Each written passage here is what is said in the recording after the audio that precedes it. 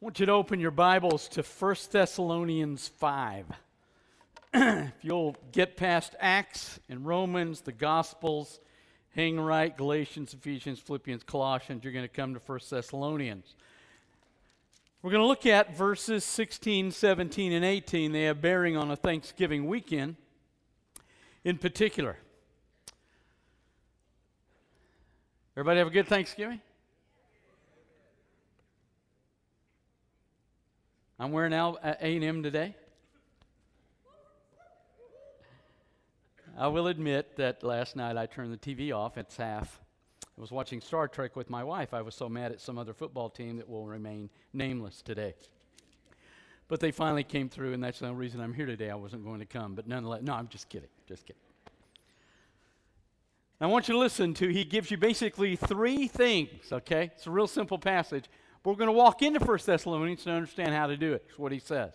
1 Thessalonians 5:16.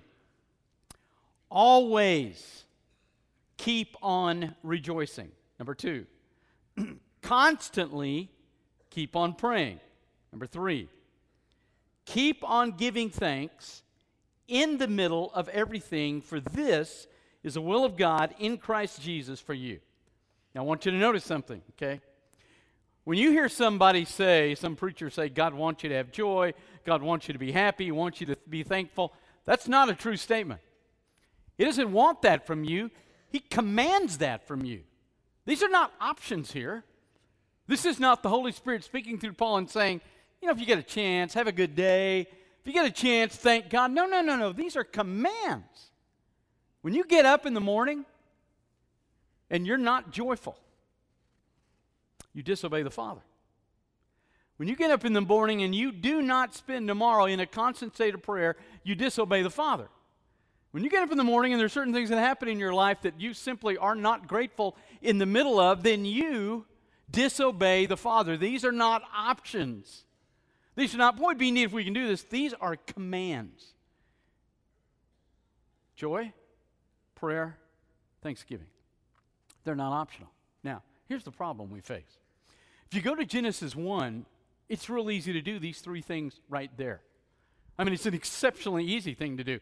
Everything's perfect in the world. Everything's great. There's nothing that I don't rejoice over. For Adam and Eve, your marriage is perfect. You don't have any issues. You don't have any fights. You don't have any problems. The world's great. If you plant something, and that's all they did, they were agrarian, you plant something, it comes up, it's good. There's always a perfect amount of rain, perfect amount of sun. The temperature's great. It's never too cold, never too hot. I mean, everything is wonderful. You have this great relationship with the Father.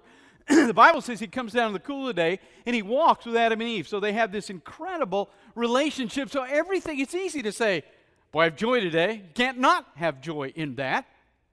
You can't not have a prayer time with God. You have a relationship, and you certainly won't be ungrateful because you realize the God you're walking with in the middle of the day gave you this whole thing. So all three of these things are really easy if you live in Genesis 1. The problem is we don't live in Genesis 1. We live in Genesis 3, where we sinned. We got booted out of the garden, which means our relationship with God is gone. The world is no longer hospitable to us. I watched the other day, it was some posting on Facebook, and there was this guy, I don't know if you've seen this, there's this guy, there's this lioness on the other side of this fence, and this guy is fixing to unlock the gate where this lioness is. My first thought is, you always want to do that kind of guy's funeral. Because it's going to be real fast. I'm just going to get up and say, this man's laying in this casket because he was brain dead. Just a real simple funeral, we'll go on home. So he's opening up the gate. I thought that was really funny. He's opening up the gate for this lioness who's pacing back and forth, obviously animated.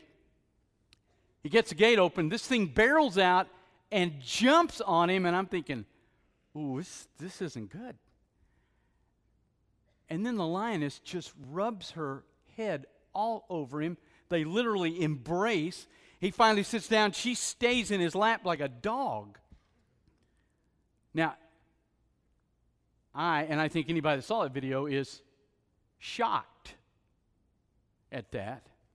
Adam and Eve in Genesis 1 would not have been shocked by that at all. But when you come to Genesis 3, you're shocked by that because this world is no longer hospitable to us. It is a dangerous place. You ask any farmer, if you plant something now, you worry about the rain, you worry about the sun, you worry about the temperature, you worry about everything. You get married, you have issues constantly. I don't care how young. My favorite thing is premarital counseling.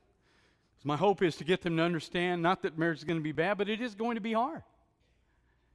So we face all these things in Genesis 3. So if I face all these hard things, how do I possess a joy? How do I give thanks in the middle of all this? And how do I pray constantly because he and I have no relationship? So how do I do that in Genesis 3? And that's the world we live in. Now, he answers you in this book. I want you to go to chapter 1. And I want you to listen to what he says in verse 6. Now listen carefully. He says, you became mimics of us and of the Lord when you received the word in great affliction with what? Joy of what? What does your text say? Holy Spirit. He says, you were in tremendous turmoil, but you had a joy, now listen, that the Holy Spirit put in you. It's not anything you chased after. It's not anything you manufactured. It's not anything you created. It's what the Holy Spirit placed in you.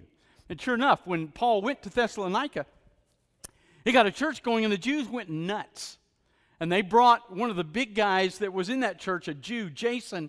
They brought him before the big Roman tribunal and said, the people that have turned the world upside down have come here as well. Jason here is a part of this. They are messing up our city. We need you to do something. So what the Roman tribunal does is they extract money from these guys.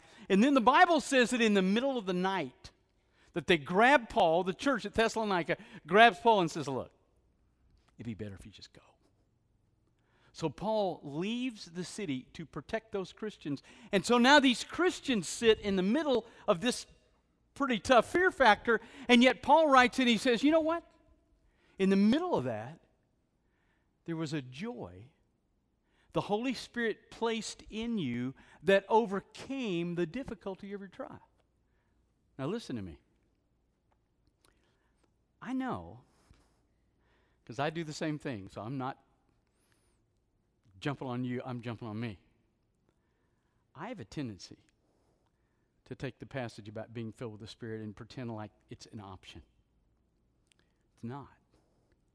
If I quench the Spirit in my life, if I do not rely on the Holy Spirit, I can't have this joy.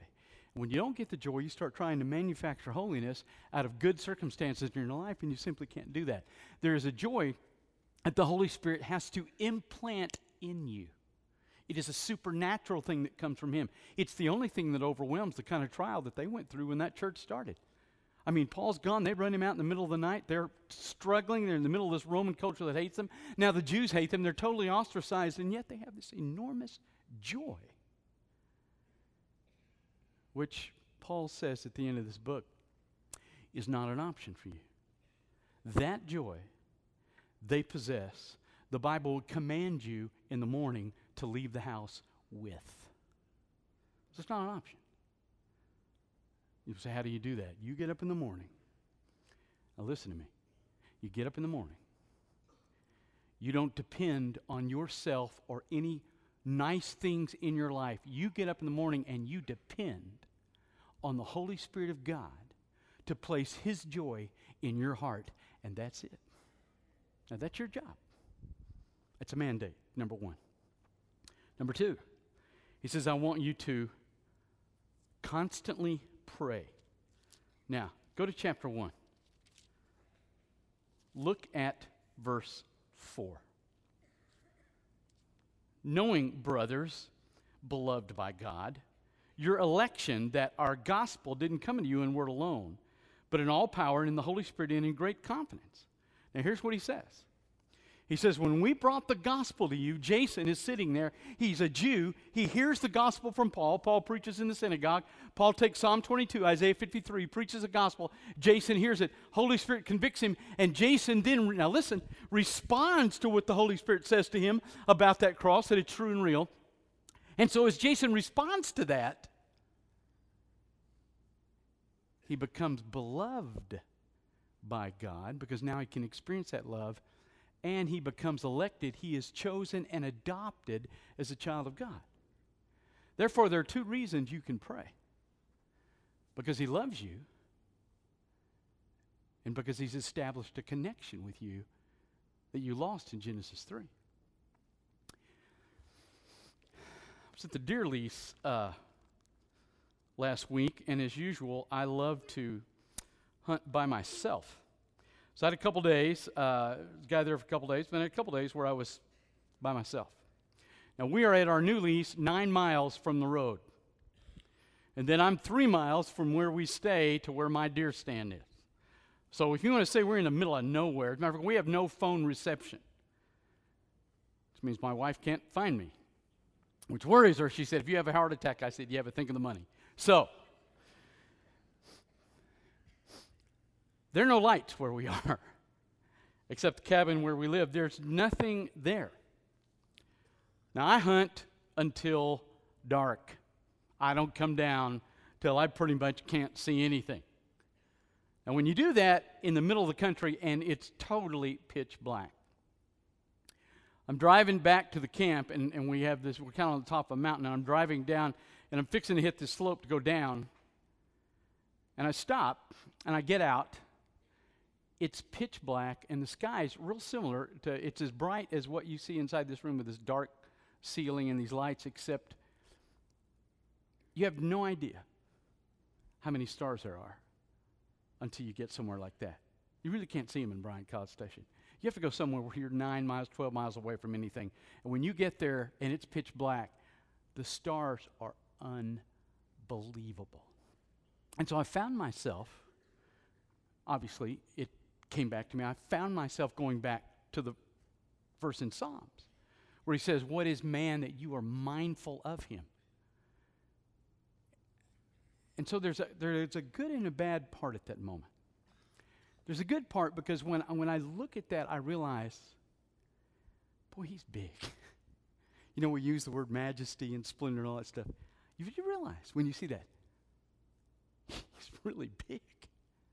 But the problem with realizing that he's really big is in the back of my mind, I kind of have this tendency to wonder, if he's that big, does he really care what I say? I mean, I look at all those stars, the immense vastness in the universe, and I do think, I'm sitting here on this little planet, basically this speck on the middle of nowhere. Why do you even pay attention to me? And I really believe with all the fiber of my heart, that's why these 2 verses were written in the Word of God. Listen to these 2. Stay in 1 Thessalonians, but these are out of Psalm 139. Listen. How precious to me are your thoughts, O God. How vast is the sum of them. If I would count them, they are more than the sand. I awake, and I'm still with you. What David says, and remember, he's a shepherd. He's grown up outside in the middle of nowhere with no city lights. You don't raise sheep in an urban area. He's out in the middle of nowhere. So every night he's looking at this, and here's what he says. In the middle of all that, he says, you know what, God? You are so big, and yet I know that if I counted how many times a day you think of me, it'd be more than the sand on the sea. So why do you pray constantly? Because you have a God that likes you. You have a God that sits up there and he sees you in the midst of this unbelievable majesty he's created.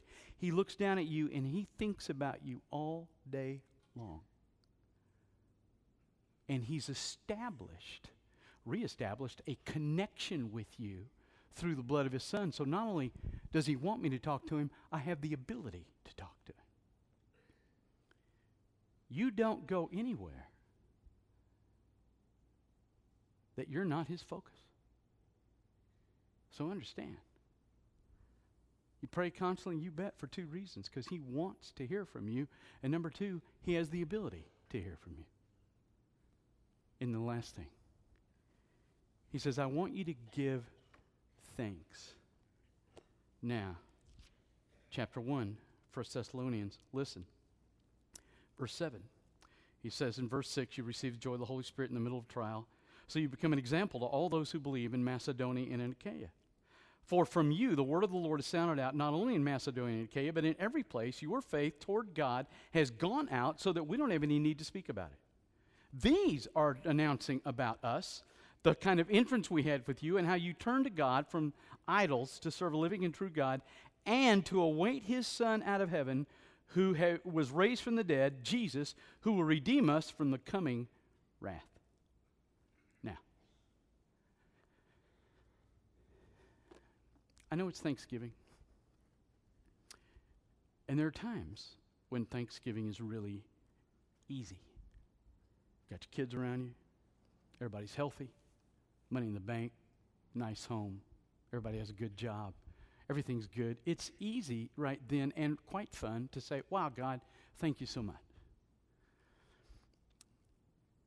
I was flipping through Facebook and saw the photo of a young girl who came through Central. One of the sweetest young girls we've ever had in this church. Tracy Benford never saw her the entire time I knew her. Growing up in this church, I never saw her. She didn't have a smile. Ever. Ever. So there's a picture of her. She's a young wife and mom. There's a picture of her with her husband. And she's completely bald because she's going through, at an incredibly, atrociously young age, cancer treatments. And yet, on that face is the very same smile that I saw all through junior high, all through high school, all through the youth group. How do you, young wife and mom, lose your hair, cancer in your life, the most fearsome word we have, facing that, how do you maintain a smile? How do you maintain gratitude?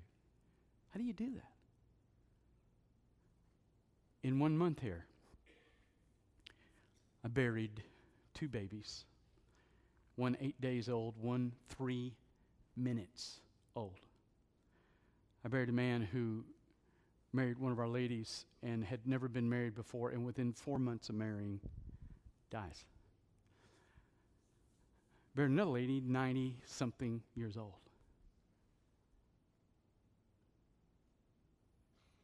If it's your 3-minute-old baby this Thanksgiving, this is a really hard command to obey. Number 1, it's hard to be joyful. Number 2, it's hard to want to pray because you're pretty upset. And number 3, it's really hard to give thanks. And yet the mandate doesn't give me be joyful, pray, and give thanks as long as everything's okay. The mandate is on me regardless. So how do you do that? How do you maintain the smile you had in junior high when you got 2 kids and a husband and you're young and you're facing what she's facing? How do you do that? How do you do that when you're carrying a little casket this big and putting it out at the field of honor? How do you do that? 2 things. He says, you receive the word in great affliction, but as a result of that, the word has sounded out beyond your city about us and the reception of Jesus Christ that you made. Now, they don't know this. There's no internet. They live in Thessalonica. They have no idea what God's done through them. And so Paul says, let me tell you, God has absolutely done an incredible thing. So the first thing, the only thing that allows you to be grateful in this world on a consistent, constant basis is you understand that no matter what happens, God isn't going to let that tragedy be a waste and a bummer in your life. He is going to do something through that in some way, whether you see it or not. He's still on his throne. Nothing comes into my life that doesn't come through his hand. If I can't trust what I see, I can trust His heart. So number one, and let me be clear so that we misunderstand here. I'm not grateful for cancer in people's lives. I'm not grateful for dead babies. I'm not grateful for anybody dying. I'm not grateful for the pain we go through. You know why? Because God isn't grateful for it either. It's not what He meant for us to have. What I am grateful for, that even in the middle of all this mess, if I stand in Him, He will do something through me and in me that will result in some kind of glory, whether I see it or don't see it. And number two, I await His Son. Because when His Son comes back, He fixes everything. He says He delivers me from the coming wrath. Here's the bottom line. Do you know why God demands these three things of us? It's a little odd to put all three in one sentence, right? I want you to be joyful. I want you to talk to me. And I want you to give thanks, even in a world that there are so many things that the Father says He's not grateful for. Why?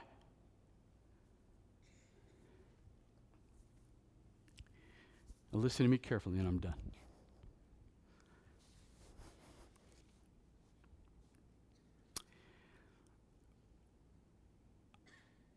We can have common ground with lost people. There are a lot of lost people that attend Alabama games, a lot of lost people that attend A&M games. We can all sit down in a football stadium and we be big buddies with people that think the same way we do about A&M. We love Kyle Field. We want to see the Aggies win. It'd be great. We can enjoy all that. We can have common ground with lost people, and should. But there are three things lost people don't have. They can find a measure of happiness. They can't find any joy. Happiness is based on good circumstances. Joy is the infusion of the power of the Holy Spirit in our life. They can't have that. Number two, they can't pray because they have no connection to the Father. And number three, they can't be grateful because if anything does good come out of what they happen, it's luck, where mine is total designed by the hand of Almighty God. I can show them three things they need and they don't have. And I can show them how to be delivered from a coming wrath. Because one day, He's coming back. I don't care how we divide ourselves today. It doesn't matter. Black, white, rich, poor, man, woman, influential, not influential, it really doesn't matter. At the end of the day, when we come to Jesus Christ, there's only two groups of people. You're in or you're not. And you're in if you did what these Thessalonians did. When the Holy Spirit told you about that cross, you said, yep, I'm in. Or you said, you know, I hear you, but I don't want you. He gives you the choice. You decide this morning how you want to respond.